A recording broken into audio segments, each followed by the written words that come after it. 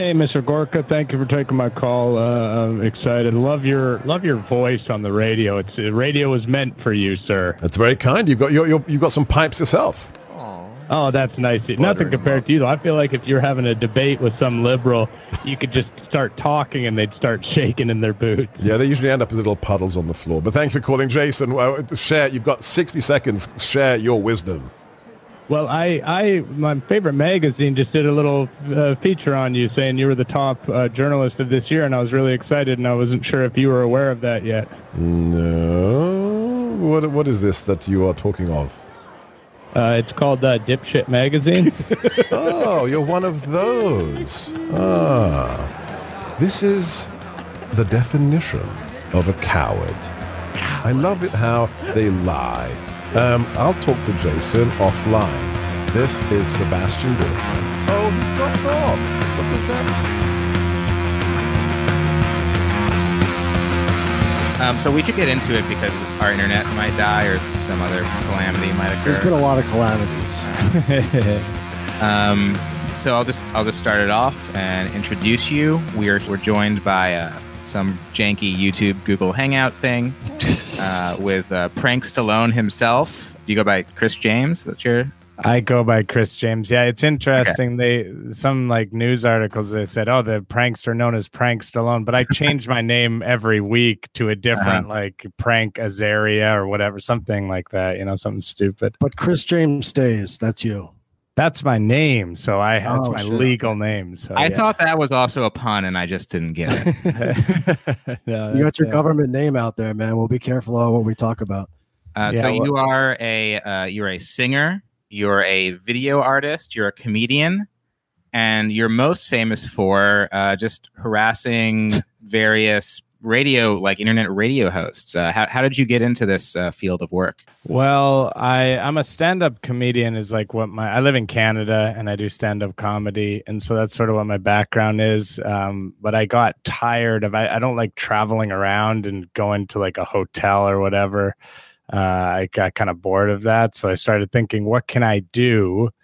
What can I do where I can stay home and still be creating stuff? So I basically just created a YouTube channel. I love editing video. So I started thinking, what can I do to get my hands on some video to edit? And I found Curt Schilling's Breitbart radio show. He doesn't do it anymore, but he did it at the time. And I realized he was taking calls and he had a live video stream. So I just started calling in and bothering him. And then from there I moved on to different hosts. And wow, you got Curt Schilling, man. That's great. Make socks bloody again. That's what I say. I mean, what happened was it's sort of become an infamous thing on the channel now is that he misused the word defamed. He was talking about James Comey, which gives you an idea of the time frame.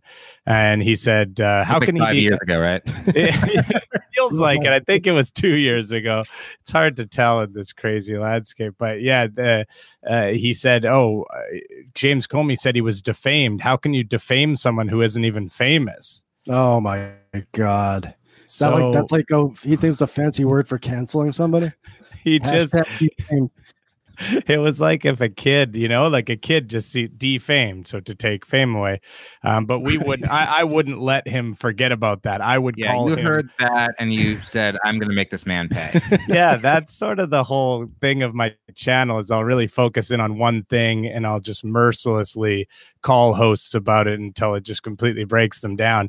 The best thing that ever happened with Curt was I called him on his show. Then he went to a different show, the Howie Carr Show. Some people might know it. It's another right-wing radio show, but he went on as a guest, and then I called in on that show and again confronted him with his lack of understanding of the word defame, and it was really a great moment in the channel's history. So I had a question for you because you first popped up for me when you did the wonderful trolling of Dr. Gorka. See, right now, normally in podcast world, this would be a time when you try on your shitty Gorka accent, but I'm not even going to do it. I'm just going to say Dr. Gorka, PhD, that professional alpha male. You called up to his show and you trolled the shit out of him. I guess my question, having seen that wonderful performance by both you and your friend Seth, is doing these prank calls, it seems like you have to have no you have to give no fucks, and you got to be able to go in there and like offend somebody and be really irritable. So did it take you a long time to practice having no empathy, or were you just born a sociopath? Well, and that's an interesting way to put it. I would always feel really bad after I prank called people when I was a kid. I did do prank calling when I was a kid. I think that, in certain circumstances, I know you're just sort of joking around too, but I do think I know that I have empathy, because there's certain hosts where if they're dealing with stuff, I feel really bad and I pull away and I stop pranking them. I guess the way I look at it is these people that I'm calling for the most part are basically unabided. They're out there on the airwaves every day spewing true hate, trying to gather other people and convince them to hate other groups of people who don't deserve it. So I more see it as just a way of getting in the way of that, and sort of, putting a speed bump in that road for them a little bit. But yeah, I mean, it is hard sometimes. There's no doubt about it. It is hard. You're sitting there and you're being incredibly mean to someone and humiliating them and embarrassing them. And I do feel guilty with someone like Gorka. I don't at all. I just kind of more feel nervous when I'm on the call. I don't want to mess it up. I want to make sure I get my prank in. And with Gorka, did you have some repercussions afterwards? Because he went directly from taking that call to the White House to complain about it to Trump. What message would you have us send to our followers about what's being done to them and the importance of this issue for 2020? Because a lot of people out there who call into my show don't want to use their real name, are afraid of putting their views up on the internet. What messages would you give them? First of all, it's a great question, but it depends on what part of the country you're in. You go out to the Midwest. If I showed you a map. Well, the interesting thing, so he was DMing me while he was at the White House. I guess somebody spread the call around before I ever posted it on my channel. Somebody just was watching it, someone at Media Matters, and posted the video, and everyone started sort of tagging me in it, saying, "This is Chris James."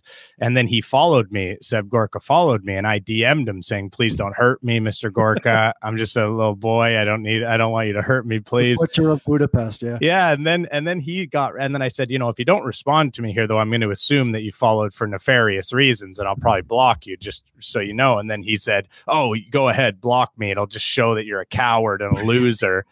And then, of course, he inevitably ended up blocking me. The irony of it. So, but he was basically saying, "Hey, come on the show." I said to him, "Hey," he said, "I'm going to be talking about you on my next show and your cowardice." And I said, "Let me call in. I'll come on." And he said, "Yeah, absolutely. Let's do it. Set it up with my producer." But then I guess somebody told him that was a bad idea. Somebody said, "Hey, this guy's not going to debate you. He's just going to, prank you again, obviously." So he pulled back from that. And then I called into the show and said, "Hey, get me on with Dr. Gorka." And his producer was like, "No, you're not getting on." And at that point, I explained to him something else that is kind of interesting, is that when I was on hold with Gorka, he had a guest on, and he didn't realize that the audio in the break was going out to the people on hold. Yes. So he had a very high profile right-wing journalist on as a guest who put out a lot of personal information, including his cell phone number and a lot of other stuff. And I said to him, "Did you know that happened?" And at that point, then Gorka sent me threatening messages saying, "I'm going to pursue you to the furthest ends of the law. And you don't, it's all this crazy, meant to be super intimidating stuff." But I, of course, just screenshotted it and tweeted it out. But of course, most of your other targets are much lesser figures. Some people, I would imagine you're like one of the only people listening, and definitely one of the only people calling, because you get through over and over again. I watch every one of your shows and I don't even remember these people's names. There's like JJ something. JJ McCartney is the big one he's the one who's been around since the start. A lot of the other hosts that we called early, they just stopped doing their shows. They're just done. But he's been around since the start, and he's the guy that we call about his shirt. We only ever mention his shirt, and we never say anything bad. Even we just kind of say, "Hey man, I like your shirt today. It's a nice shirt." And it just it's happened for so long now that he's just completely lost it. And that, you're right about that. We're the only people calling. So he'll get mad and he'll say, "Hey, call. I need real people to call, and then it'll be another one of us. And the craziest thing that used to happen before he realized was I've got a whole Discord server full of people who make these calls if we need to, and they created fake accounts. So there was about 50 fake Facebook accounts, and they were in the chat on his thing. So they had been doing it for months and actually convinced him that, they're real people, but in reality, it was two real viewers and 30 fake viewers. They were all part of my channel. Wow, that's great work. You're doing God's work out there, man. A question occurred to me because I'm trying to think about the practical aspects of it, the praxis, if you will, of what you do. And with somebody like Gorka, who's a big figure, or even smaller right-wing figures, they take themselves very seriously, obviously, and they have a very serious and some would say dangerous project that they're doing. So in a sense, it seems to me like you're kind of, with using humor and using trolling, you're kind of puncturing the these people's self-importance, and also pointing to, at the end of the day, how fucking absurd it is, the sort of things that these people get in and talk about. You want to, am I close to how you feel about the prank calling? I mean, absolutely 100%. So, one of the things I love is the idea that, there's a lot of them, some of them are well known to a certain degree. There's guys like Wayne Dupree, who is the news ninja. And I've called, Fox News and Hannity and Laura Ingraham, but I just like the idea of making these people out to be the absolute buffoons that they are, and showing that, so that, maybe when this person's talking this nonsense the next time, instead of thinking about what an evil, terrible person, you just think, well, this person is a buffoon. This person is an absolute idiot. So, I don't really need to be as concerned. And that certainly is the case with some of the smaller shows. But yeah, I really started it because I was incredibly frustrated with everything I saw politically, and I didn't know what to do. So as I started making these prank calls, I realized this is incredibly cathartic, and I'm able to actually, make it funny in some way. Versus just pulling my hair out, seeing all these stories. But also it's just kind of fun to do. It's just kind of like doing stand up. I kind of got bored with doing it. I get a huge rush, when you make it through a call screener, you trick the call screener, and you're waiting, and little scratchy noise when when you get through. Yeah. Exactly. Ding. I've done some of these myself in my day. Yeah. So it's when you hit that little ding, like when Gorka on the so the first time I called Gorka, I used one of my favorite pranks, which is to say, "Hey, I love you, but I have this family member who hates you, and this is what my family member says about you." And it's really, they never clue in. I've done it to a lot of other hosts as well. They never clue in until you're 5 insults in, and you're just sitting there insulting them, just wild insults about their personality and everything right to their face, and they're just kind of saying, "Oh, okay." So that was like crazy. But then the second time I got through so quickly that I had the one where I called and said that he won an award from Dipshit magazine. I just got through so quickly. It was like, bing, there it was. And I was sort of frozen. I didn't really have an idea, and I just kind of had to roll with it. So yeah, when I'm in that moment, it's pretty exhilarating, to be honest. It really is. So would you say for the listeners out there who are frustrated with how the world is and they need some catharsis, that they too should prank as many right-wing figures as humanly possible, or even just regular people, like prank their parents or their siblings or whatever? Do you think that's it's good? Well, therapy? Don't prank people who don't deserve it. That's what I always say. And I think that. Yeah, I think that one of the beautiful things is it's the Quentin Tarantino thing, where you make the villains just the worst in the world, and then whatever happens to them, no one feels bad. So, when you have these awful people, you can prank them and say really terrible things, and no one ever feels bad about it. But yeah, I'm not into, even though I used to listen to like Sal and Richard on Howard Stern, it does seem a little mean to be bothering people who are, private citizens who are not, asking for phone calls or whatever. But I would say most definitely come join my Discord. We're always bringing new people in. we always need new voices. So, and you can join that by supporting you on Patreon, right? Yeah, well, oh no, you can join it no matter what. I do have a Patreon, and I have bonus episodes on my Patreon. So I do one episode a week on my YouTube, which is the main episode, and then I do a bonus episode, same style, but I sort of do, it's called the Nothing More Show. So it's just sort of the bonus stuff, and then I do a podcast as well. But no, if you just go to just send me a DM. That's what, on Twitter, and then I'll just send you the Discord link. It's as simple as that. And you usually Twitch at this hour too, but you made some time for us because you didn't want to cross the digital picket line. Oh, right? That's right. Yeah. Yeah, that's right. I do a Twitch stream. So I have my friends, the Go Off Kings, who I'm sort of the fourth member of the Go Off Kings. That's Jesse Farrar, Rob Wizen, and Stefan Heck. So those guys are friends of mine. So I play games with them. And then I started my own call-in stream on Twitch just for fun at first. And then I sort of realized this is a viable thing I can do. And so, I do 3 days a week. It's called No Prank Radio, NPR. And yeah, so I basically, the idea of it is I started a call-in show, and I tell people, even though I'm a prankster, I don't want anyone pranking me. Please, no pranks.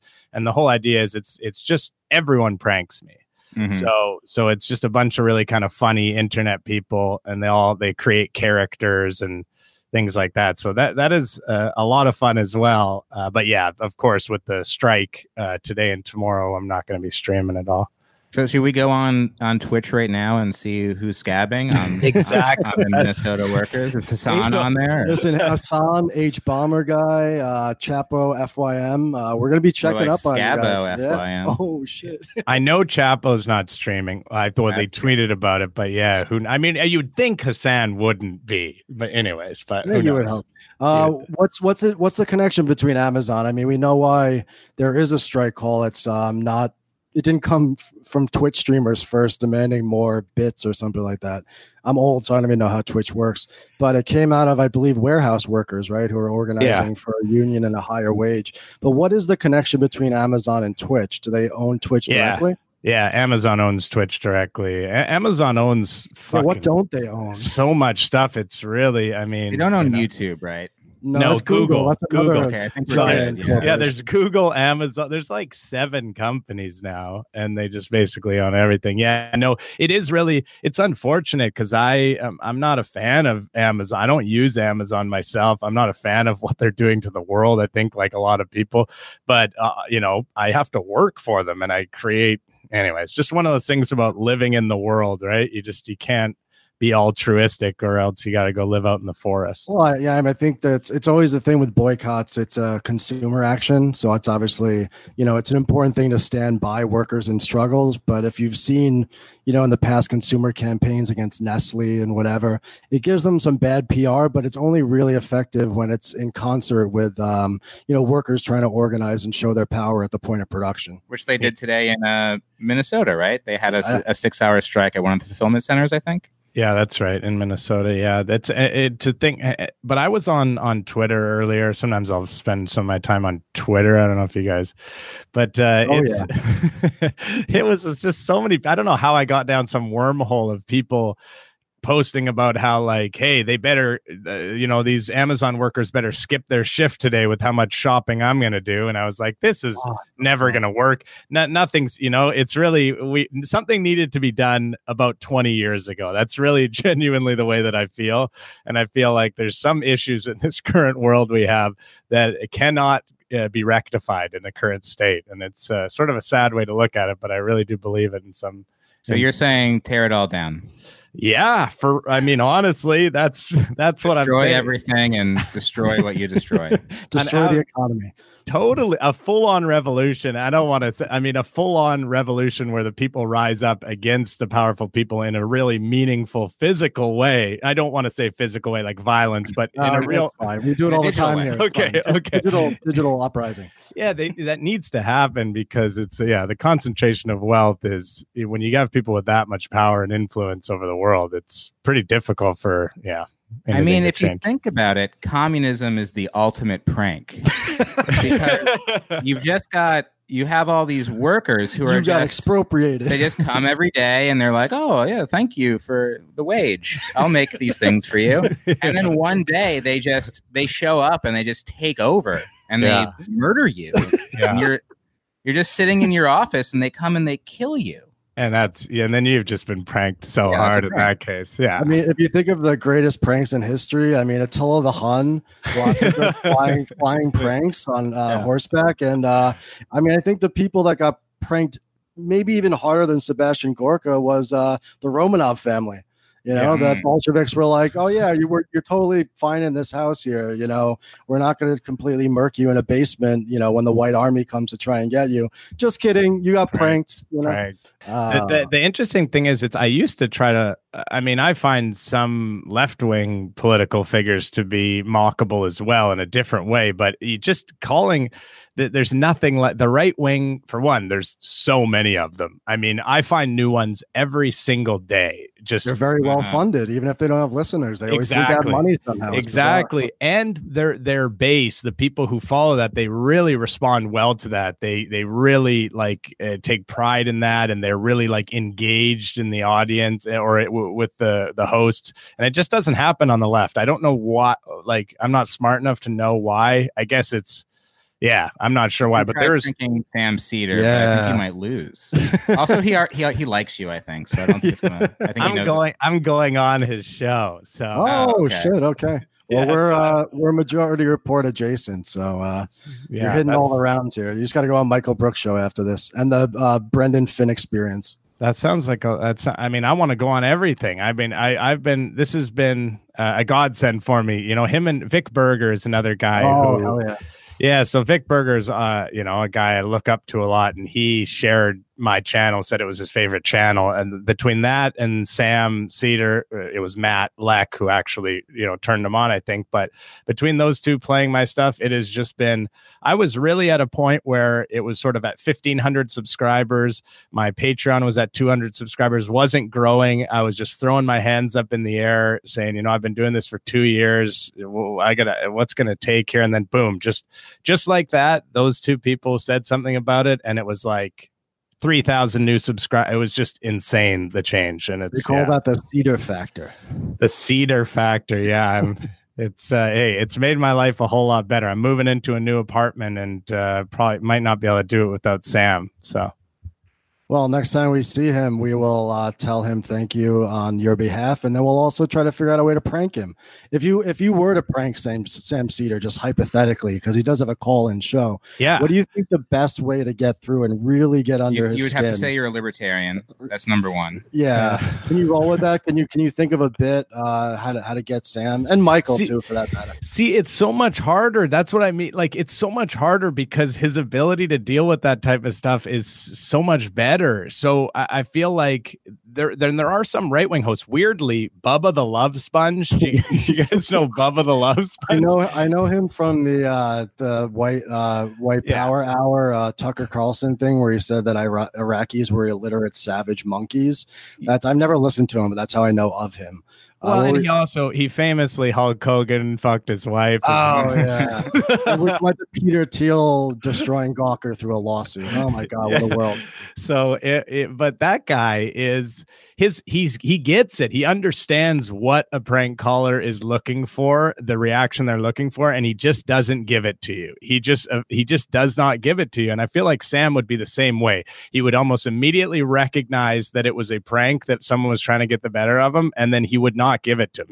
He would just, the key thing to do is just hang up the phone and pretend it never happened. If you do that, it's giving really nothing at all. If you just hang up and say, all right, next caller or whatever, then I'll stop calling pretty quickly if that's the case, But it's these guys like Seb Gorka who are like, you are a little girl, you little girl.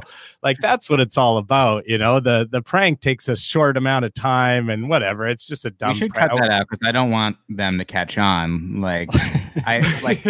There are stretches of your show where it's just kind of hosts that have learn to love you to some extent. Yes. Yes. And we do change it up. And that's why I have implemented a rating system for the hosts. So there's green hosts, orange and red. Green and means go?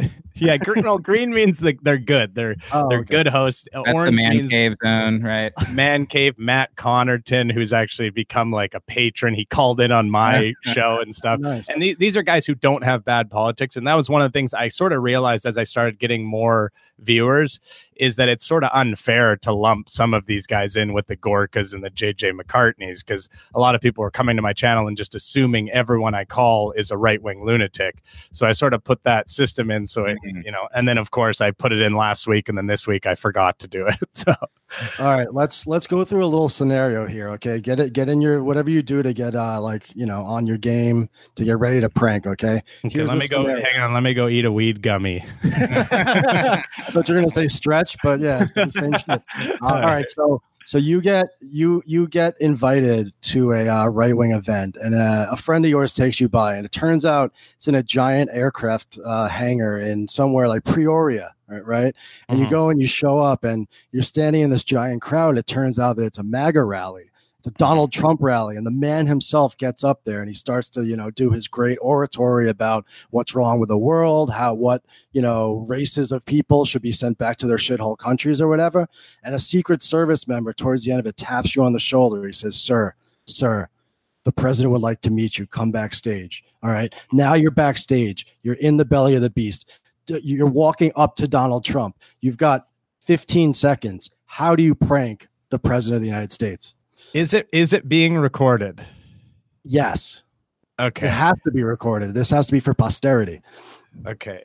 I mean, if it's being recorded, I suppose. See, there's a couple ways I could go with it. One would be to game it out, man. Game it out. So one would be to pretend to be an over-exaggerated supporter of his, which is sort of an angle I like to go with sometimes. So like, I picture, but then all of that puts me in a position where I'm doing something bad. Like my initial thing is to literally get down on my knees and start licking his boots. Like just start licking them and saying like, please let me taste your boots, Mr. President, sir. MAGA, MAGA, MAGA, MAGA, screaming MAGA over and over again as I lick his boots. And I think that would probably get some sort of a point across. But then at the same time, I'm also licking the president's shoes at that point and sort of look like an idiot. Kind of worth it, though. Honestly, I would do it. 30 million views in like 12 hours. It might be worth it. Yeah, I don't mind. I don't mind. You don't mind debasing yourself?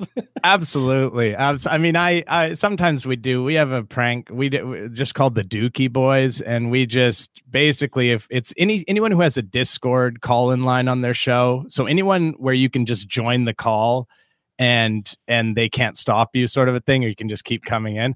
We'll just go in there and they'll be having their conversation. And then just in the middle of it, we'll just start saying like, I did a poopy in my diaper. I did a poopy. So like, we're definitely not above just making absolute idiots of ourselves in order to, get a funny reaction.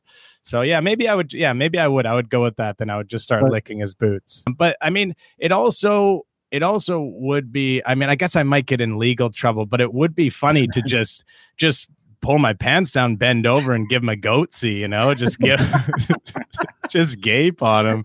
That would take some prep. I mean, if you gaped on the president, though, that's in the news cycle for at least 3 days, I would say. Donald Trump has never been goatsied. I can just tell by the way he goes through his life. That Absolutely. He just had that crucial experience that all of us younger people have had so many times and shared. I do on my Twitch stream, I do a different layout for everyone where I'll be inside something, like inside a microwave. It'll be some weird sort of layout. And I've always wanted to do a XXX one where I'm inside the goatsy, but I couldn't do it on Twitch, obviously. It's about time for Goatsy to make a comeback. Yeah. It'd be much cooler than Rick rolling him, which is also passe. But yeah. Yeah, well, actually, that would be kind of funny, though. It is funny to do stuff that's like, 5 years old or whatever. Yeah, it comes back around like the 90s are back, Yeah, so the way you describe it with your, the affinity you feel with Vic Berger and also the sort of like over-the-top absurdity of what you do, it seems to me that Mad Magazine, which started, I think, in the 60s or 70s, was kind of the progenitor of this whole thing. And they closed, I believe. They had their last issue last week. Were you a Mad Magazine fan? What do you feel about them finally closing up shop? I mean, I was. I mean, growing up, it was like a huge. I was Cracked as well. I know that's not a. Some people like you to choose one or the other, but I liked both. I was Mad and Cracked. You know, Cracked, right? Obviously. Oh, sure, yeah. Okay, yeah. So I'm not sure. I live in Canada, so sometimes I don't know. I'll say something, and then they're like, "What are you talking about? That's not." But yeah, so I would like every time when a new issue would go to this little corner store called Monado. And I always remember going to get the Mad Magazine. I some of the stuff I'd even get it when I was super young and I didn't really understand. But yeah, I absolutely. It was pretty political too. Like I remember my friend's father had a whole bunch of old ones, and they're like making fun of Gerald Ford and shit. And I was like, this is funny. I don't know. Yeah. I don't understand what's happening. But yeah, Gerald Ford's a doofus. yeah, exactly. They would almost give you these like truths about the world that you would come to understand from Mad Magazine, that like, yeah, Gerald Ford's a doofus, Dan Quayle is done, like things like that. I learned that from Mad Magazine. I didn't understand, I didn't watch politics on TV or whatever. But yeah, about it, I didn't know it was still going. And it seems to me, obviously magazines are less popular for a number of reasons. And I think it was sort of difficult for them to get into the online thing because there was so many people who had copied what they were doing and then became quite popular online before they sort of moved over into that arena. So by the time they moved over, they're like, hey, we've already got enough of this. And they were like, hey, wait, we created this, but yeah, plus like it was so intensive. Like, I mean, the cartoons they did took so much work, and nowadays everything seems like it's freelance and it's sort of like thrown together. So I could see how it'd be hard to make that transition when they really did put a lot of creativity and effort into that. Yeah, totally. The artists, there was the one guy who's like so famous. I forget what his name is now, but yeah, there some of that art was just so cool. It reminds me, I mean, Ellie Valley. You guys know Ellie Valley? Yeah, we've had him on the show. He's a great guy. He's awesome. Yeah, he came on my Twitch stream. I couldn't believe it. He agreed to come on my dumb Twitch stream. But yeah, his cartoons sort of are reminiscent, the drawings of Mad, and so I think there are, you can definitely see it in the influence in a lot of wonderful current cartoonists.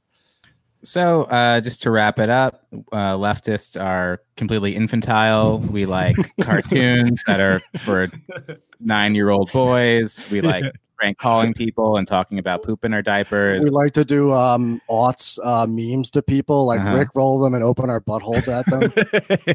But as Sean often says, vulgar Marxism explains 90% of the world, and the vulgar, the better, I guess. That's right. Yeah. So you're really you're carrying on the tradition of vulgar Marxism. So did you want to? Thanks so much for coming on. Did you want to plug anything before you head out? Well, just, the Not Even a Show, youtube.com/Not Even a Show, twitch.tv/NoPrankRadio, and my Twitter's at the CJS. So everything's on my Twitter, so check it out. And yeah, I'm doing it every week, and there's about 100 some odd episodes you can go back and watch if you like it. So yeah, come check it out. Yeah, everybody subscribe to the YouTube channel. It's really good. It's incredible. Thanks a lot, Chris. Thanks so much. All right, Chris, later. Bye.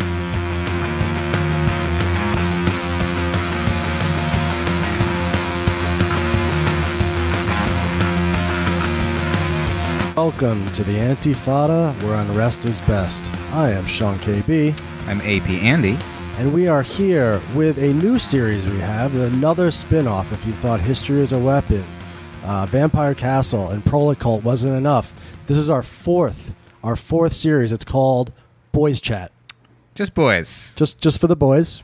There was a girls' chat in LA. R.I.P. But maladies have befallen our girls friends. They have gone our girls friends. They've gone the way of all flesh, but the flesh will rise again. I think on the third day they'll be fine. But in the meantime, the boys are back in town. Boys are back in town. How's your summer going, Sean? My summer is excellent. I worked a bit in construction. I built a nice big foundation, and then I got laid off. And the job, as happens when a job ends, but as the summer's gone on, I've been to the beach. I've been on various different trips. I've been hanging out. I've been reading lots of books, doing some history as a weapon, and loving life. How about you? Yeah, I'm back. It was, where I was, the weather was much nicer. Back in New York, it sucks. It's the dog days of summer. And Anders Lee and I went to see his show Dummy the other day, which is great. And we were talking about what that means after the show, kind of having this mindless conversation about the dog days of summer. And I said, what does that mean? And we looked it up. And what it means is Al Pacino came up with it, right? Well, actually, that was his theory, and that movie is set on a day in September. Okay. And so I think like any afternoon can be a dog day afternoon. It was just a lousy, shitty, frustrating afternoon. Right. It's a dog because day when you're trying to rob a bank and there's a long line and then it's hot. Yeah, your partner needs a transgender operation, right? That was the point of the movie, Dog Day Afternoon. Yeah, yeah. The best of us. It's like a bad afternoon. Yeah. But the dog days of summer actually comes from ancient Greece and Rome. No shit. They also it's like the Ides of March. Yeah, they really are our progenitors because they whined about how hot it was in July, and they described the days that it was so hot of when the dog star Sirius, which is the brightest star in the sky, arose in some constellation type thing. So basically, the dog days of summer are just like Greco-Roman Mercury in retrograde. It's like the Ides of March sort of for shitty weather. They just blame. Yeah, well, the Ides of March is just one day. The dog days are, when that... It's like, oh, there's that fucking star again, making everything shitty for us. So, yeah, it's hot in New York. Hot as shit. It also everybody's angry. In New York, when it gets hot, people are angry. They fight each other. They fight all the time. And something that really affects me is... it gets much more dangerous to bike because even though it's, cyclists are outside and are not air conditioned like these people in cars or subways. People in cars are mad and they they run over cyclists all the time. There's been 15 cyclist deaths this year in New York compared to 10 last year. And people say it's because there's more people cycling because they're not cycling safe enough, and obviously each case is different. But things that, for example, the mayor of New York could do is demand an actual investigation into each death instead of what the police do, which just they're like, oh well, fuck cyclists, and they cover it up. Oh my God, and they don't press charges, or they give the driver like a very minor charge saying that technically he wasn't supposed to be on that road or something like that. So there was a massive die-in in Washington Square Park last week of cyclists protesting this, and I wasn't there to make it, but obviously full solidarity to all our cycling comrades. Stay safe. I gotta say, it's incredible to me because bicyclers in New York City or elsewhere, I'm sure in the country too, they're supposed to follow the same rules of the road as automobile drivers are. Right? Legally, yes. And, many of them do, except for maybe blowing some stop signs and stoplights when it's, 3 o'clock in the morning or when they're just feeling like... We shouldn't sugarcoat it. Cyclists can be assholes and often are, like anybody else. All right, but so they just pose much less danger. So like drivers, they can be assholes. They're just not in 2 tons of steel and fucking glass, and moving at 35 miles per hour. But they're supposed to follow the traffic laws, and the onus is on them to do that. But then at the same time, if you basically vehicular manslaughter is a thing, but like you said, they never actually investigate and charge people for shit. So bicyclists, the onus is completely on them in order to stay alive in a city where all right, it's nice, you put in bike lanes. Bike lanes are great. Bike lanes they're completely worthless when you have trucks, other vehicles, motorcycles, or just random pedestrians standing in the middle of the fucking bike lane. Cops are always parked in the fucking bike lane, and you have to salmon out and fish right into the fucking street, and you get hit by a car. It's absolutely fucking insane. So solidarity to the people out there who are, making this known. It's a serious issue when anybody dies, and it is something that people should be organizing about because,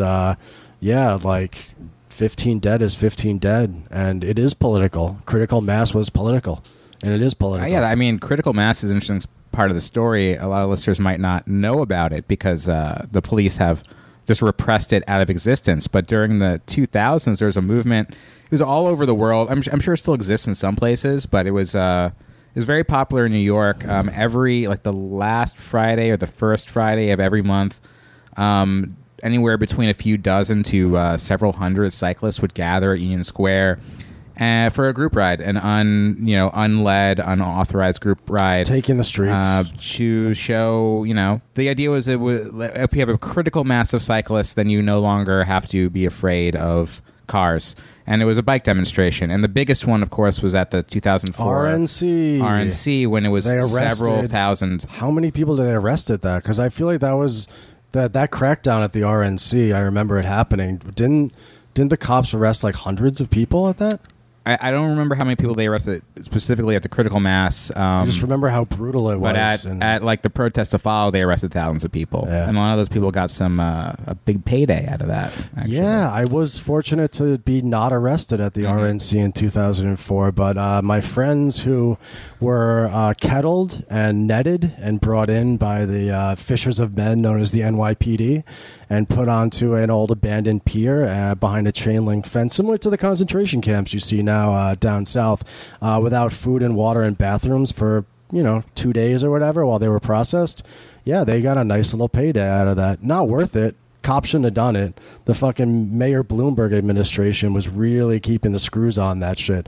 But I do remember critical mass being a big part of it because if I recall correctly, 15 years ago, it was the night before, I think the critical mass did it. And so I think that the response of the NYPD was really fucking intense, and it gave people a sense the day of the massive protests in New York City, gave people a sense of what they were going to be facing. And certainly what they tried to do with critical mass, they did to hundreds and hundreds and hundreds of people at that insane protest. Maybe the craziest one I've been to in my life. Yeah, the police saw how powerful critical mass could be, a fast-moving protest of a lot of people, and afterwards they just violently cracked down on it. There was a lot of famous videos of police just literally just punching cyclists as they drive by, just randomly, just horrible shit. And it still happens. There's still videos all the time of cops violently harassing cyclists because they don't like cyclists because they drive. And that's all there is to it. Yeah, and it's a very suburban sort of mentality. I made fun of bike lanes once as a joke on the show and got in trouble, but I won't do that again. But yeah, no, it's really insane. I've had 2 friends who have been killed on bikes, and so this obviously is something I'm familiar with, and it's something that Direct Action does get the goods because critical mass was around for many, many years and put pressure on city leaders and state leaders to try to do something, to try to keep people safer. So it's not perfect, obviously, but, a shitty bike lane that cops park in and you have to go into traffic to get around them is, it's better than nothing. And also, that said, cyclists, be a little bit more polite. I know it's frustrating, but don't just yell at everybody. Andy's the most polite cyclist you've ever seen. He never curses at anybody. No, I yell at people all the time, and afterwards I feel bad about it because I don't have this. Because some cyclists, it's so dangerous and it's so stressful at times, they have this idea that if anyone gets in their way, that you can just abuse them. And especially when it's somebody old or a child, or it's just treat everybody with respect even if they make a mistake, And don't salmon, folks. Do not salmon. Yeah, it really aggravates if you can avoid it. If you can not salmon or ride on the sidewalk. Little as possible. Yeah. All right, so that's our bike update on Boys Chat. Bicycle news. So let's see what's in the news today. Trump accuses congresswomen of hating the U.S. They push back. A message in Republicans' muted criticism. It's Trump's party. Ugh. New asylum rule is one of Trump's most restrictive immigration efforts. Nice. Epstein's safe has piles of cash and a fake passport, prosecutors say. Epstein. So lots of cool news. Lots of good stuff going on. Do you have any takes on Epstein? I was never particularly interested in the Epstein stuff until I listened to our friend Parallax Views guy. JD Vance or until I listened to Cyrus Vance. until I listened to JD Vance's Parallax Views, the podcast episode on the Epstein case. They had on this I forgot his name, but the guy from Porkins Policy. Oh, I've listened to that before. That's good. Yeah. And yeah, these people are just like obsessed with the Epstein thing in a way that, as far as I can tell. But they're not like conspiracy theorists, right? Porkins does a lot of conspiracy stuff. Parallax Views, I think, is more. But yeah, but do you think I shouldn't trust the Porkins people? Or no, I think they're vaguely critical. I don't think when it comes to conspiracy theories, it's a matter of trust. I think that like people who are typically into the conspiracism stuff, and as we both are, like as like an interest, I feel like you should take all their facts in, but not probably follow them down that rabbit hole. So I don't know. What did you find from I this? felt like they're on the level, but maybe I fell for it. But yeah, they drew a lot of connections. They drew some like pretty serious connections between Epstein and Trump, which, you know, a lot of that stuff is coming out or has been out. Really, there's some pretty dark stuff in Trump's past, darker than we even knew, and Epstein might be the key to it. So I don't know, check out the Porkins stuff and the Parallax Views episodes with them, and I guess judge for yourself. I've got two takes on the Epstein. The most important one, I'll put this one up top, is that if anybody's read the great philosopher Ayn Rand, the objectivist philosopher, I strongly encourage you to check out Atlas Shrugged. It is a well-written and very concise, beautiful philosophical novel. You'll know of this character named John Galt, who is the hero of that book. It takes place... Who's that? Who is John Galt? Yeah, who is that? He's a guy. This takes place in some sort of imagined past where there's still trains. You know, that's why I love the book so much. I love trains, and it's all about this. He's a train guy. He's a train boy. Yeah, essentially. He likes trains. He knows the difference between a 464 and he's good. But there's this heroic figure, this capitalist Ubermensch that refuses any longer to be exploited and oppressed by the working class. So like he refuses to make eye contact with the working class. He refuses to open the door for the working class, and so he ends up like going Galt, as they call it. Who is John Galt is sort of this conspiracy that spreads among the capitalist class. He disappears, and of course, like the inversion of what you would think if there are no capitalists in Ayn Rand's world, all of a sudden nothing gets done. Imagine that. Like, imagine if there was nobody exploiting labor, and nobody to fucking sit on the profits that are extracted out of all the workers. How would we possibly run things? I can't imagine. So anyways, this is a long-winded way of saying that Ayn Rand's wonderful, beautiful novel, Atlas Shrugged, which you should all read and really just indulge yourself in that material, needed an update. It needed another rich, plutocratic Ubermensch, heroic figure to come in, but it needed to be updated. So you had John Galt with his rape trains, and now I think for this day, the update, the patch on the Ayn Rand is Jeffrey Epstein and his pedo planes. Jeffrey Epstein is the modern John Galt. He is that hero because if the libertarian right has anything to say, politically and constructively for this world, it's that age of consent laws are bullshit. So Jeffrey Epstein is really John Galting the entire world right now because he wanted his own island. This isn't like John Galt going into some Galt somewhere in Colorado and pulling back. He made his dream. He is a real life John Galt, just updated for sex traffic is good because it's a contract and there's no age of consent. So there's a very important lesson, I think, for everybody to, maybe change the way you think about Jeffrey Epstein as this disgusting monster. Maybe he's a hero. So do you think the political class is protecting Epstein not because they're all implicated in this child sex ring, but because on his island there's a device that just produces everything and you just don't need workers anymore? I think that's what it is. I think... he obviously couldn't have that on his East 77th Upper East Side apartment. Certainly couldn't have it down by Mar-a-Lago in Palm Beach.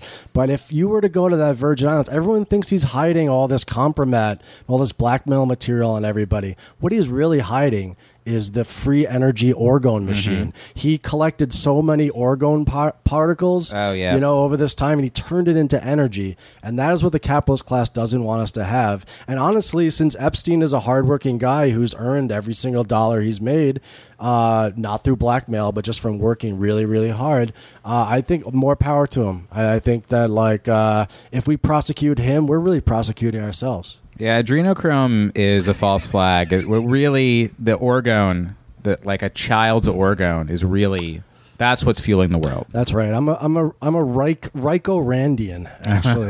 Yeah, I try to synthesize the thought of Wilhelm Reich and Ayn Rand. Oh my God! This whole podcast is going in a different direction, guys. You're coming with me. You're coming to the island. Antifada is now. Sean is just scribbling some bizarre psychoanalytic charts in front of me. Yeah. Well, you'll get there, man. You'll get there. Posadas is canceled. Posadas was definitely a total normie compared to Reich. It's like not even close. Yeah. Friendship with Marx canceled. My new best friend is Jeffrey Epstein. No, but my other take, it's not as important as that first take, is that this, people want to concentrate on the most disgusting and like visceral sort of aspect of this, of course, which is young women being sexually trafficked, sexually assaulted, and obviously this one man's power to do that and his ability to get away with it for so long is the first thing that strikes you, and it's obviously fucking horrifying, and that's why people are so outraged by it. I think that generally, as we step back from it, I think it really does go to show not that the capitalist class, the ruling class, are completely all child-eating lizard monsters who just get off on child rape and adrenochrome just because they're uniquely evil. It's just that think of it as maybe as an allegory for the way in which once you have money and you have power, you not only can do whatever you want, but that power also corrupts. Oh, that's the laundry going off. But that power also, corrupts people to the extent that, even in a way like capitalism is bad for the ruling class too. It really distorts people's subjectivities, and it really turns people who might have had a decent chance into absolute fucking monster rapists like Jeffrey Epstein. Maybe if he had stayed Welcome Back Kotter at the Dalton school, and never worked for Bear Stearns. Apparently that's when it started, actually. It's at the Dalton School. I don't know how far back in Jeffrey Epstein's past you have to get to when he was a good guy. Yeah. But my point is that, there's something about capitalism. It's obviously worse for workers, but it also distorts, the world and gives way too much power to people in the ruling class that end up ruining themselves too as they fuck over. Well, a better example might be all the people who are now sucked into it. There's a photo of Steven Pinker and a couple other intellectuals on his plane, and one of the guys who's in the picture was like, "Look, I just got a free flight to a TED conference. I don't know anything about this stuff. Please don't consider me a pedophile." But Pinker and Dershowitz defended this guy. Yeah, they did. And everyone knew he was guilty. Was attorney, and Pinker put in expert evidence in the trial. Yeah, and his expert evidence was some linguistic bullshit. Yeah, wasn't it? It was like the in that Coen Brothers movie, The Man Who Wasn't There, when they get a philosopher defense attorney to be like, how do we know what truth really is? Depends on what your definition of is. The Heisenberg principle is. says the more you examine something, the less you know. So how can we say this man? And that's what Steven Pinker did for Epstein. Yeah. And Steven Pinker is one of the most well-regarded philosophers in the world. Yes, he is. Yeah, because he runs interference for the elite. That's what it is. That's what he might not even be a pedophile. He may sincerely not know anything about the Epstein stuff, but he's complicit. But when you're at this level of defending the elite, the capitalist class, it's just the same way anybody sticks up for their friends, but you're sticking up for people who have way more capacity to do truly evil harm. Yeah, that's a good point, and it brings me, I think, maybe to a clarification because, you could talk about the bourgeoisie, you could talk about the capitalist class as that small group of people that actually is extracting the surplus and dominating us in the productive sphere, and obviously, in the marketplace. But maybe the definition of what ruling class is more expansive even than the capitalist, because I think maybe you could say that Steven Pinker, although he doesn't have the money that Jeffrey Epstein has, he is in the ruling class along with much of the mainstream media because they run interference, and do a lot of work for these fucking ghouls because they're bought into the entire system. So, being part of the ruling class is as much an ideological function as much as a political and juridical function as it is anything else. So we can take the capitalist class as like that determining category, which like ultimately is the exploitative factor in bourgeois society, but also take people like Pinker for the reasons that you talked about and put them into like a broader ruling class that like has the mechanisms that helps that capitalist class to rule. Mm-hmm. Yeah, I mean, Pinker is vastly influential among people who just want to believe that everything is good. It's all good. Never been so good. And, if a few children have to be tortured to reproduce the brilliant intellects who keep the capitalist class running by blackmailing them for that's the job creators. Anyway, we should move on to I should say before we move on to our next subject, which is concentration camps. Okay. We will be interviewing Chris James about some lighthearted pranks. It'll I'm be Chris very James, fun. bitch. Maybe we should just put that first. Instead of talking about the pedophiles and concentration camps that run the world. I'm Chris James. So Chris James is Fuck a man your show. doing some Chappelle Show references. Very good. Yeah, very good. Thanks. You were one of the people fire. that I liked in high school that quoted Chappelle Show all the time. One of my best You friends. should have seen me with the Jerky Boys, but we'll get to that. Okay.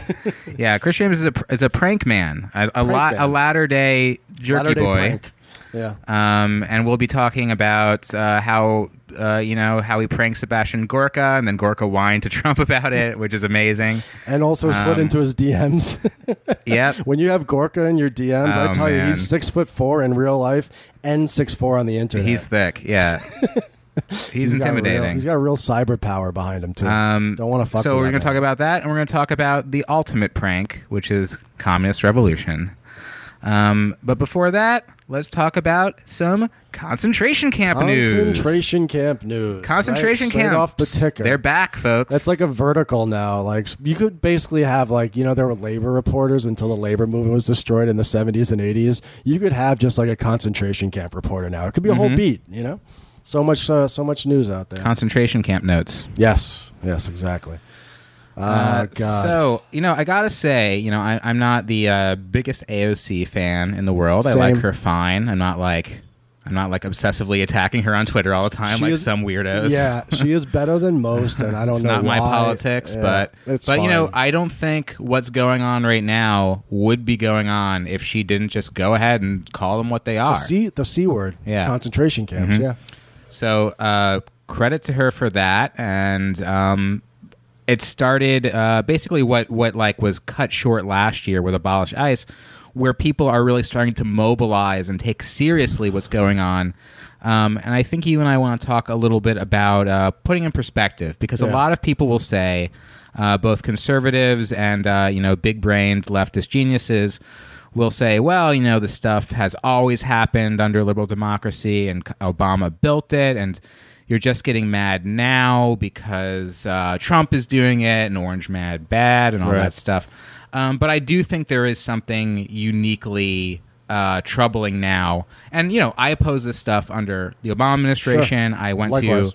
I demonstrated at an ICE facility in Queens in 2014 or something like that. And I thought that I cared about this stuff during the Bush administration too. You cared about concentration camps before it was cool. Well, they didn't have the camps back then, but they were doing these Gestapo-like raids where they were taking parents away at the slaughterhouses that they worked at, and putting them in prison, and their children would come home from school and they wouldn't have parents anymore. That was what was going on in the Bush administration. The Obama administration kind of altered it in a way where they weren't doing those raids. They were just deporting people who, they skateboarded on the sidewalk or something like that. Or, they, God forbid, you drive drunk, then you get kicked out of the country. Which, if you're George W. Bush, is fine. He's a citizen of this great country. That's right, he is. He won the natal lottery. He won the natal lottery. Yeah, Obama, Kenyan. I mean, it's a bit hypocritical for him. So Obama... His idea was to still deport millions of people. Millions? Did he deport millions of people? Millions, yes, millions. But they would be more targeted in terms of the type of people. It wasn't just like they would raid a factory and get rid of everybody. But his goal was to have a net zero immigration. So what would happen was you would still be having lots of people coming in through the country, mostly through desert crossings or through, overstaying their visas and such. But the same amount of people would be removed. So there's zero net migration, and I really like a theory of a group called No More Deaths, who obviously does incredible work putting out water and food at mostly at the border of the Sonoran border between Mexico and Arizona. You can be prosecuted for that, right? Yeah, just like you can go to jail now for picking up refugees in the Mediterranean and saving their lives. You can also go to jail for leaving out food and water in the desert, right? Yeah, and that trial, there was a hung jury in that, but the No More Deaths volunteer is going to be retried for that, actually. Cool. But they wrote a pamphlet called "Designed to Kill," I believe it's called. I'll put it in the show notes. And their theory is that this zero net immigration thing, but also it's predecessing the policies that came before it from the Clinton administration when this really all began in 1994. Of course, the passage of NAFTA is really when this immigration wave starts. It's almost like it's connected. The Mexican economy was destroyed. Campesino, traditional economies in the south of Mexico. The Ejido communal structures that had been enshrined in the Mexican Revolution, which allowed Mexican peasant farmers to essentially collectivize their production and be able to like eke out a living on the land and be okay. Yeah, that was destroyed by a massive influx of subsidized corn from the north that just completely obliterated their entire lives. I mean, I don't know what that has to do with immigration. I don't know why we aren't talking about how many diseases these people have and how they're all, just milking the system, our great healthcare system and shit. But yeah, that's a thing. There's some connection there, maybe. So millions of people began to cross into the United States in search of work, and it was good for the U.S. economy. Almost any economist will tell you that, although it was obviously a horrible thing if you were a campesino living in Oaxaca to have to leave your home and your family to make money. Working these horribly exploited jobs. Those people do that because those people do that giant trek just because they want to live, in freedom and not have the to American pay dream. taxes. They just love America. They just love America. Freedom. They love freedom so much. Yeah, it's a choice people make. Eventually, so basically, they used to be able to cross in cities like San Diego or whatever. I don't know, Texas cities, but down El Paso, there, you could just kind of basically gather up with 100 friends and like run through. Nuevo Laredo. There became a kind of popular outcry over that. So Janet Reno and the Clinton administration started passing the first very regressive immigration laws to close down the urban crossings, and gradually made it made it so you had to cross through the desert or through mountains and rivers, which killed hundreds of people every year. And the purpose of this policy, according to No More Deaths, according to this one pamphlet, is to still have this incredibly exploitable source of labor of people who will come in and work super hard for very little. They made the choice to come. I mean, that's what they signed up for. Basically, and this isn't like foreign to us here in New York. Like you go to any kitchen, you're looking at people who work double shifts. 6 or 7 days a week. And they're forced to live with like 4 or 5 other people just in order to afford the rent. Yeah, that kind of exploitation is literally holds the U.S. economy to the point that it is. 100%. And we all benefit from it, and we shouldn't forget that. But, if people get too comfortable in these jobs, maybe they have kids, maybe they get promoted to management or something, they might start to say, maybe I shouldn't work so hard, or like maybe we should have the same rights as U.S. employees. And that's when you have to start kicking them out. And that's basically what happened because there's no like this populist anti-immigration thing from Lou Dobbs and from Bush, and then continued on in like a kinder, gentler way under Obama.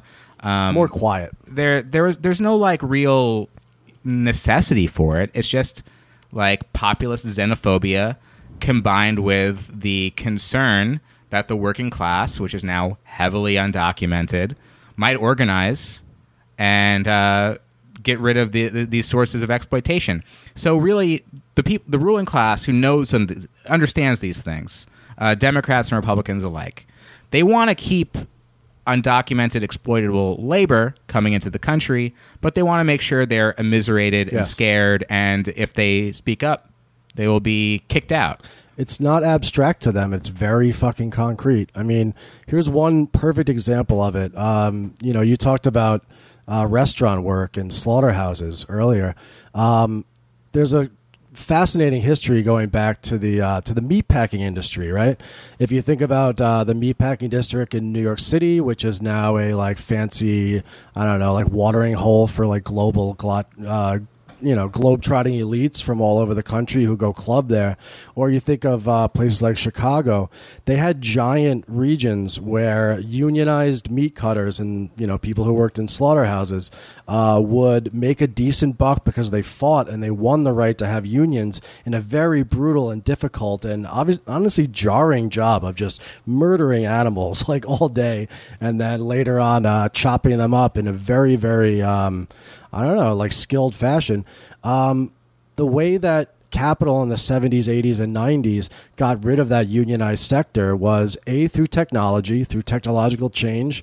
They were able to use frozen and refrigerated meat, which meant that they could go from the stockyards of Chicago and New York City and St. Louis and elsewhere, where these unionized workers were doing all this work and making a decent buck, to basically having processing plants that are sitting right in the center of rural America, humongous chicken and pig and beef slaughtering facilities that have thousands of workers.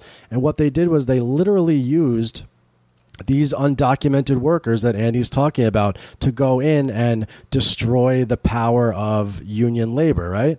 But it wasn't because they were undocumented that the unions got destroyed. It's that for the ruling class, this isn't like a moral argument. This isn't some abstraction, right? It's that if we can pay somebody the bare minimum and they don't have the right to organize, right, and we can get away with this through all the legal and political, machinery that we have control over, then why wouldn't you? So E-Verify also arises during this age. It was under Clinton, or was it under George W. Bush? I think it might have been under Clinton, but the idea that E-Verify would strengthen the working class when this entire structure that we're talking about is downstream from the sort of like class power and political economy that, has shifted over time away from the power of the worker and towards the power of the capitalist class, is just completely fucking absurd. And, Donald Trump and the right wing, they are a lot more vocal and they're a lot louder than Obama is, because Obama served the same interests, but he wanted to do it quietly and he wanted to do it with decorum and with norms as he deported people, whereas the right wing are unabashed, and we've seen this over the last couple of weeks, couple of years, unabashed in their desire to use brown people who speak a different language, people who are marginalized in this society, in order to basically stir up this 20-30%, their base in the United States, that is essentially willing to stake their entire political lives on shitting on people that they don't like, shitting on people that they think are stealing their country from them. So I think maybe the difference between Obama and even Bush to an extent and Donald Trump is that this sort of atavistic, jingoistic, nationalist rhetoric, and also, of course, policy and reality, is redounding upon itself and is desensitizing millions and millions of people in this country, towards these human beings. And that is why when people use the F slur, when people use fascism, the F word, I think oftentimes is very overblown, because I think that people are very, very eager to see fascism in every single thing.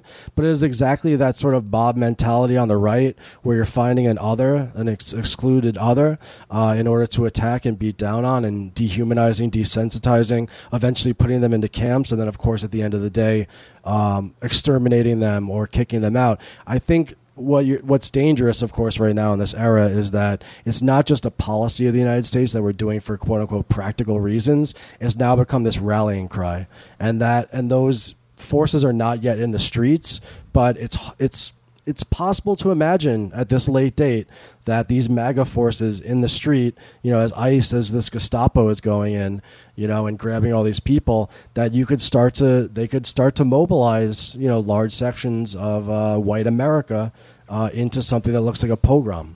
Well, without getting too speculative into what could happen, because I think what's happening right now is bad enough. It is. I just want to make a distinction between when people say this is fascist.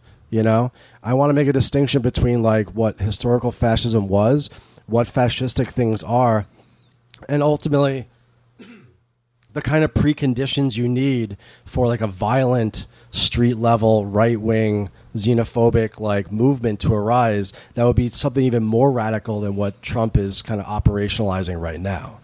Well, I don't think that's it could happen definitely, like obviously the next whoever's going to be after Trump, so eventually it's a precondition. Someone's going to be like, I need to be even crazier than Trump, and that person might actually be smart enough to be Tom Cotton some kind or Mike of Pence or dictator somebody. figure, because Trump, he likes the idea of fascism and dictatorship, but he just doesn't know. He's not smart enough to know what it is, or he's kind of like lazy. He gets bored and stuff, and then every once in a while he's like, "Oh, I have to remember to be racist today." Can't even be sus to like bomb Iran, But yeah, I think what's important to distinguish is that turn between the the liberal kind of deportation and concentration of immigrants.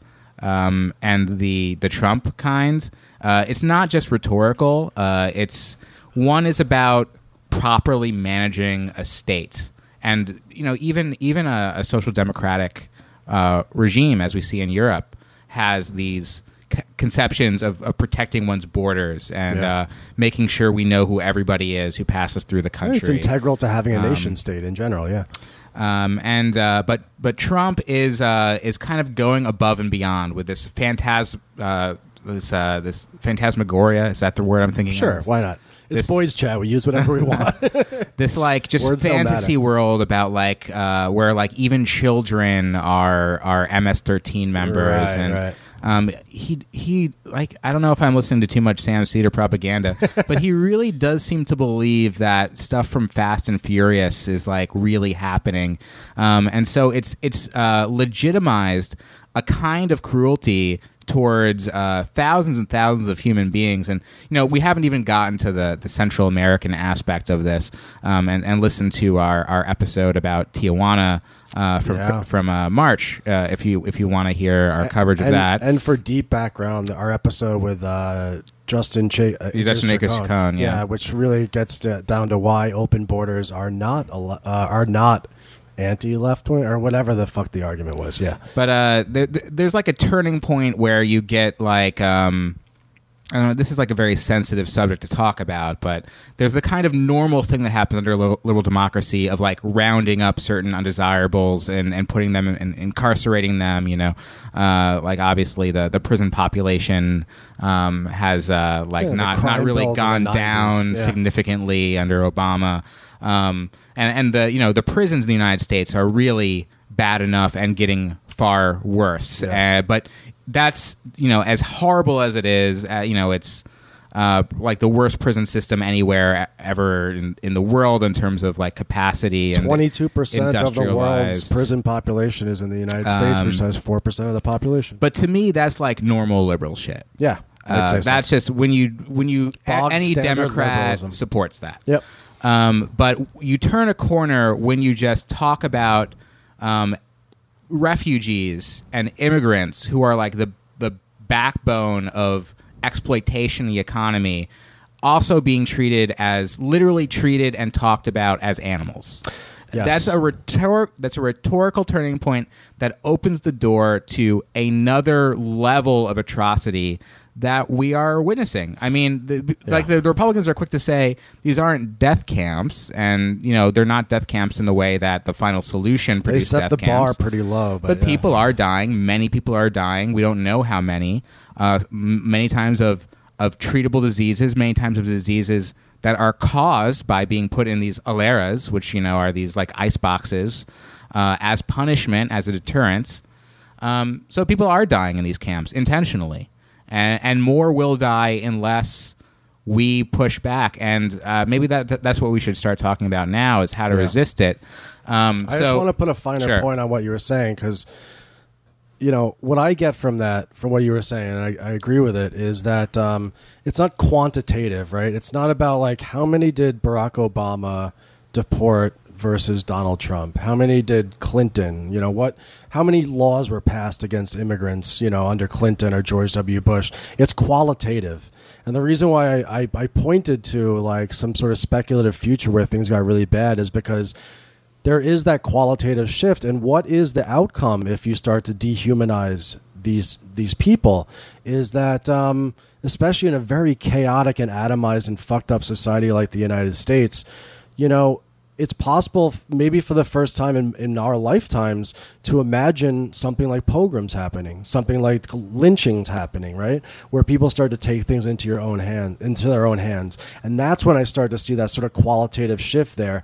We're going to actually start talking about sort of incipient fascism, because if fascism is anything, it is a counter-revolutionary, reactionary, right-wing street movement based on violence taking power and destroying all these niceties of liberal democracy and all that shit.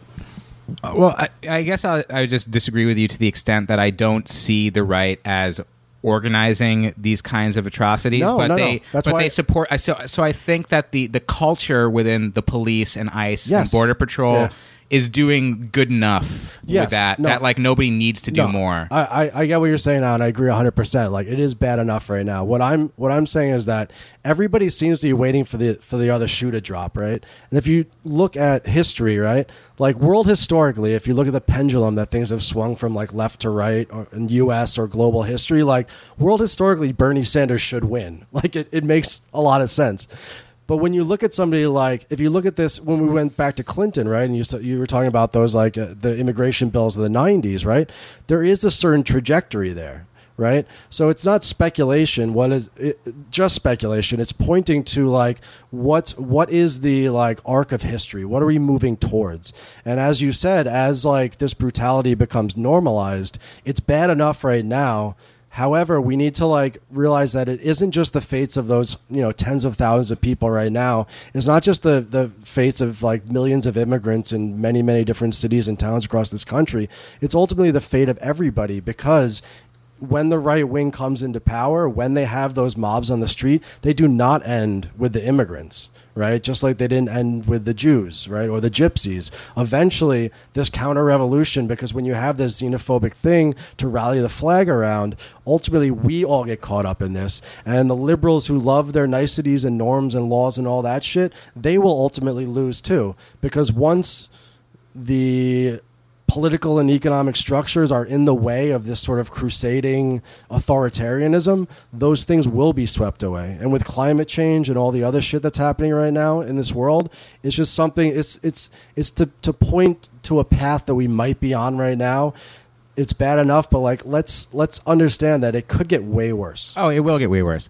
And that's where that's where we want to transition, is like how to push back against it in a way that doesn't just like leave us back at the Obama era. But just that's like reversion to norm. But just like to sort of like, not to disagree with you, but just to like this assert the way that I see this like kind of late fascism as functioning differently, is that the way that fascism operated in the interwar period, you're absolutely right, was like relied on this fascist street movement.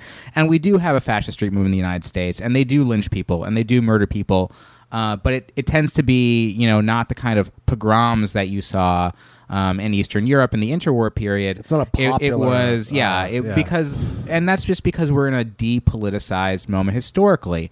Fascism took the principle of socialist revolution, the organization, the mass movement, and mobilized the aesthetics, and mobilized basically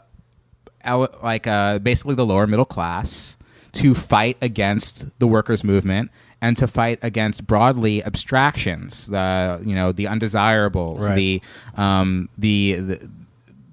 the people that you could exclude one by one to make one feel like they are taking their country back. And also, basically the game now is not to get that kind of lawlessness, like Trump and the Republicans and Putin and Orban and all of these like right populists don't want that kind of like lawless street chaos. That's bad for them. What they want is to be able to manage that kind of exclusion within the institutions of the states. And you're absolutely right that at some point things can get out of control. Like, for example, if we have a contested election in 2020 where it's close and Joe Biden wins or, Sanders wins, and we just have like some kind of MAGA scooter civil war. I guess the only thing that gives me hope is that so many of these people are just deeply ill, like physically ill. Just imagine like thousands of people just pouring out of the Walmart with like giant staves and pitchforks on their scooters, their electric scooters, just like coming after you very slowly. But on the other hand, we are talking about the majority of the police and the military. Oh, sure. And, that's institutionalized. The armed forces of this country. Yeah, we saw that message board that came out recently with the border patrol and ICE agents, where that dehumanization was not hidden, right? Like, these are the people that are tasked with doing the violent exclusion. They're complete scumbags. And again, like I keep coming back to this, but like, you create the police and the border patrol and all these folks. They're not like separated from society. They live in communities all over the place. They're people just like us. They're people like us who are in different circumstances. They made different choices, right? But like, when you create a culture of that, right? When you create a political movement that's based on this sort of like disgusting dehumanization and violent rhetoric, then those people end up, oftentimes going past their remit, as horrible as their remit is. Yeah. You know what I mean? And we've seen that again, because no one was supposed to die in these concentration camps. Mm-hmm. And I think that you kept saying manage things within the state. And I think that's really important, because I think ultimately, again, like broadly and historically, why is this arising at this time? I mean, I'm a determinist when it comes to shit like this. So I don't think it's, you cannot like extract this from this slow motion crisis we've been in for the last 12 years right now, since 2007, arguably from earlier.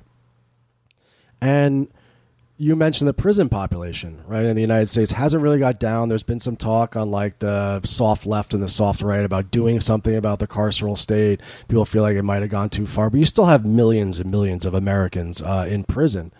I think that if you look at it, managing populations is something that's becoming that was perfected like 20, 30 years ago. How do you manage surplus populations?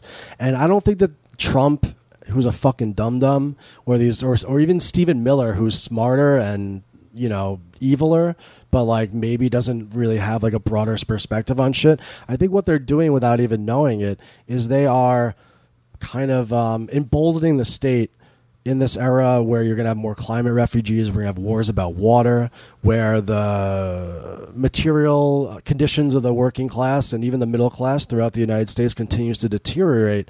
This is a ratcheting up of that ability of the state within the structures that are all legal, they're all there, to manage, incarcerate, ultimately exclude surplus populations. It's starting with migrants now, right? But I think that as this crisis continues, it won't stop at that, right?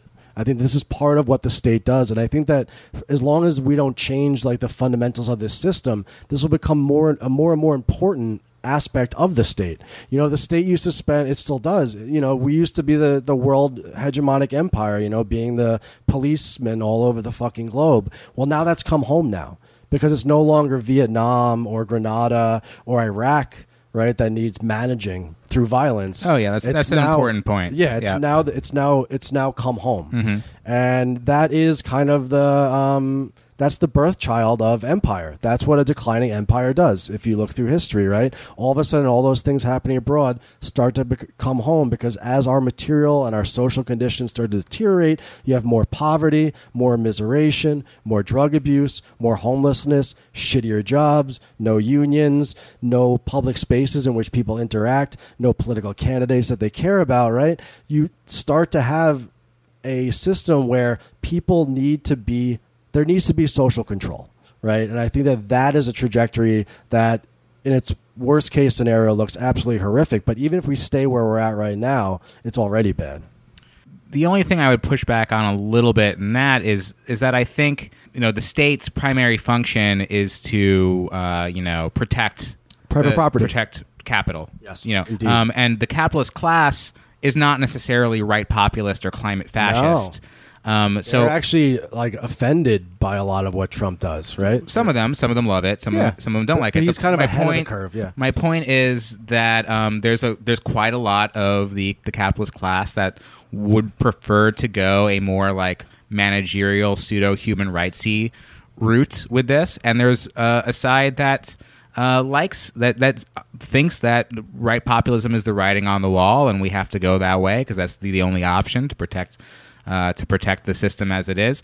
And capitalism is looking, it's trying to make this decision. They're not trying to do it ethically.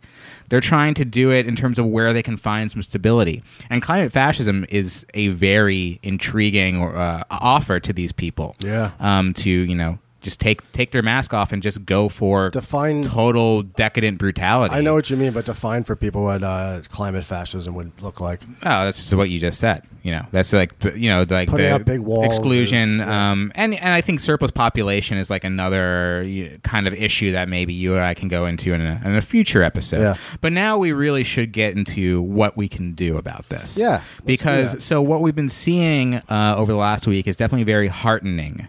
In terms of people amassing, trying to block ICE in certain ways, looking out for the ICE raids, trying to report them, people not churches opening up as sanctuary spaces. Yeah. The base in New York opened themselves up as a sanctuary space. And then generally the word getting out there that you do not have to open your door for ICE agents. That's huge. I know ICE tried to, I think it's just a normal thing that they do, but it was reported this time on Saturday they knocked on a couple doors in New York and people just didn't answer. In Sunset Park, they knew better than to open the door. And in Harlem as well. And we're also seeing these kind of sit-ins at ICE facilities organized by groups like If Not Now, for instance. So we're starting to see these like disruptive actions, these direct actions. There's starting to be this kind of rhetoric of like really doing something direct to these camps. And obviously, what happened in Tacoma is one example of that.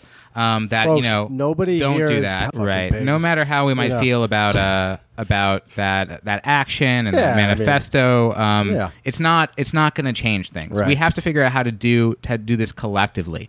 And the best example of this is unfortunately that joke group about raiding Area 51 and sieging the aliens. I mean, that was quite the meme. There's no, like as much as I like to joke about the alien stuff and like that is not even joke, like that is like what I look into. I think it is like a clear displacement of people's discomfort with their lack of ability to do something that they are using this metaphorical joke Facebook group to imagine possibilities of how we can take power back against an atrocious system. That's a great point. My therapist would use displacement too. Well done. You're doing therapy for the left in the United States. I mean, I would say, on that tip that, we shit on libs a lot. And there's a lot of shit libs out there.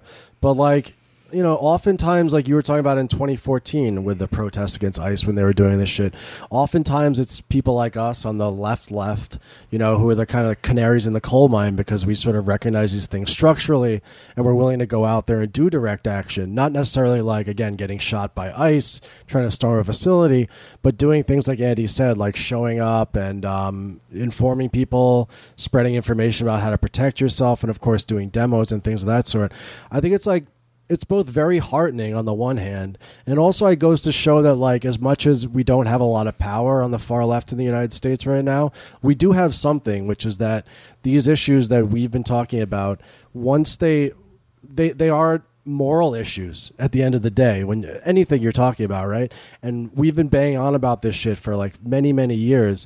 And it's very heartening when all of a sudden like the progressive left and even the Democratic left starts to come along and we can work together with them on that. And, it's not to say that, things are that Trump was a gift to us, right?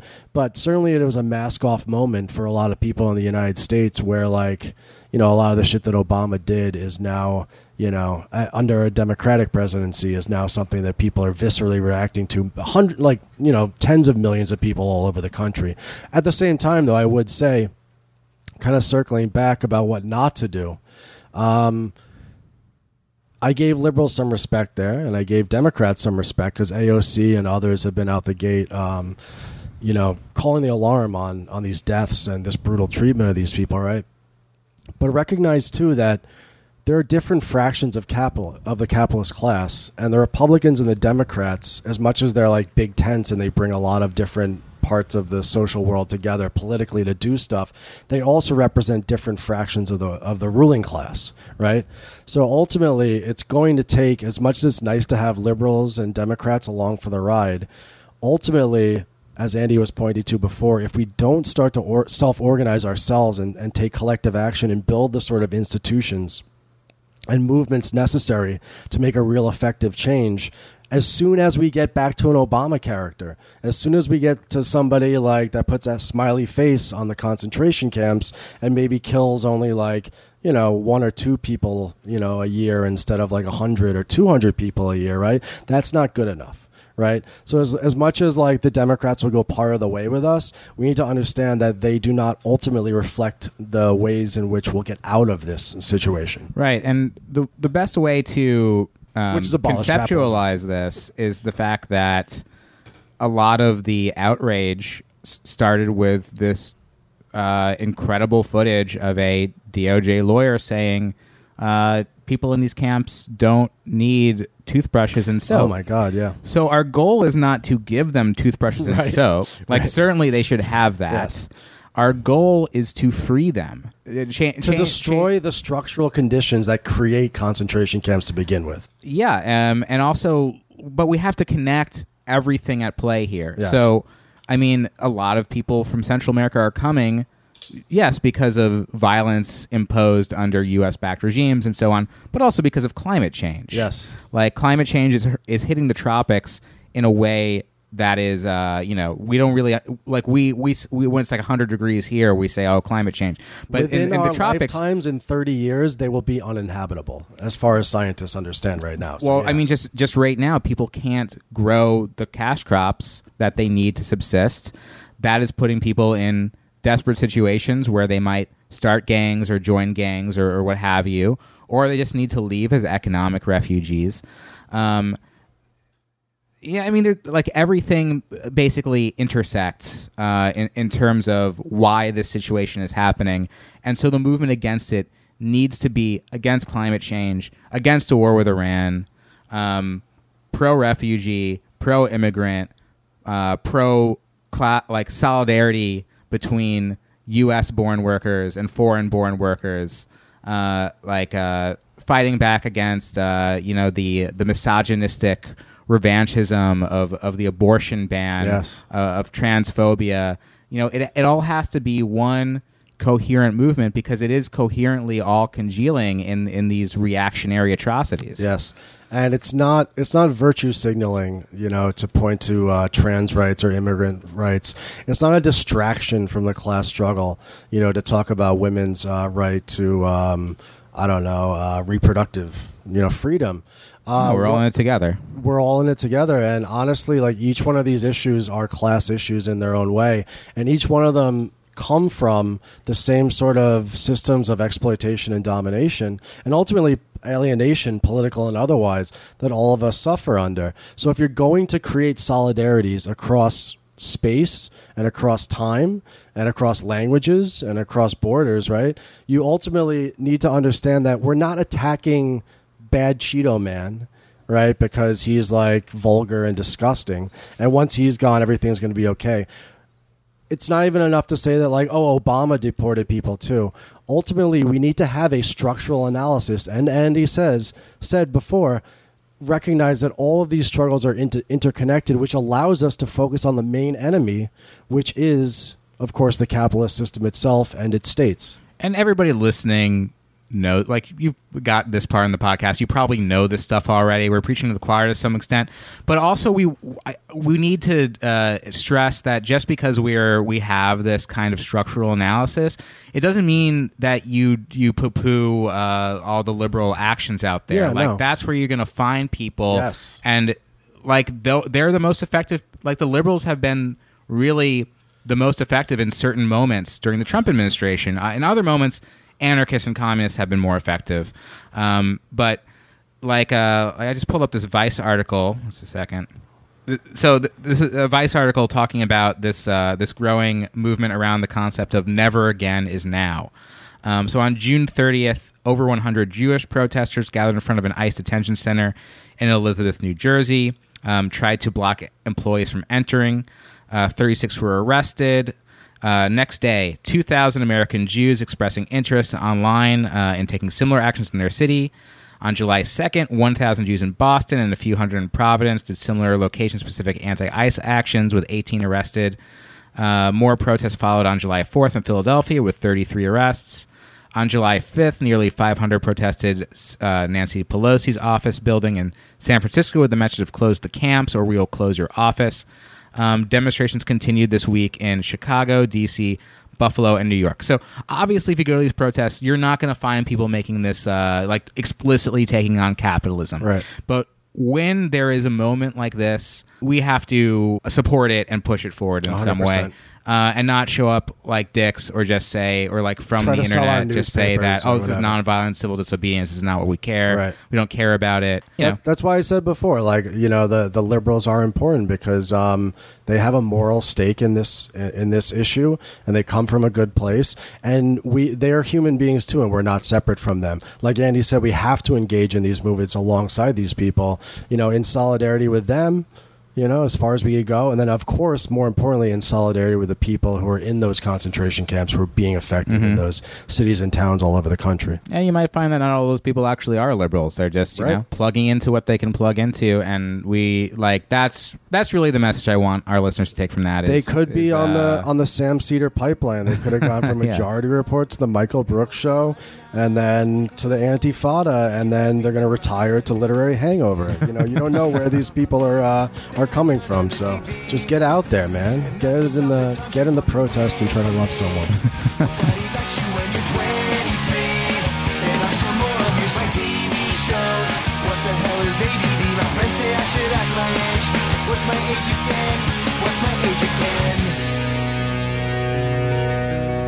But later on the drive home, I called her mom from a payphone. I said I was the cops and your husband's in jail. The state looks down on sodomy, and that's about the time that bitch hung up on me. Nobody likes you when you're 23, and I still roll on these my bank phone calls. What the hell is call ID? My friends say I should have my age. What's my age again? What's my age again?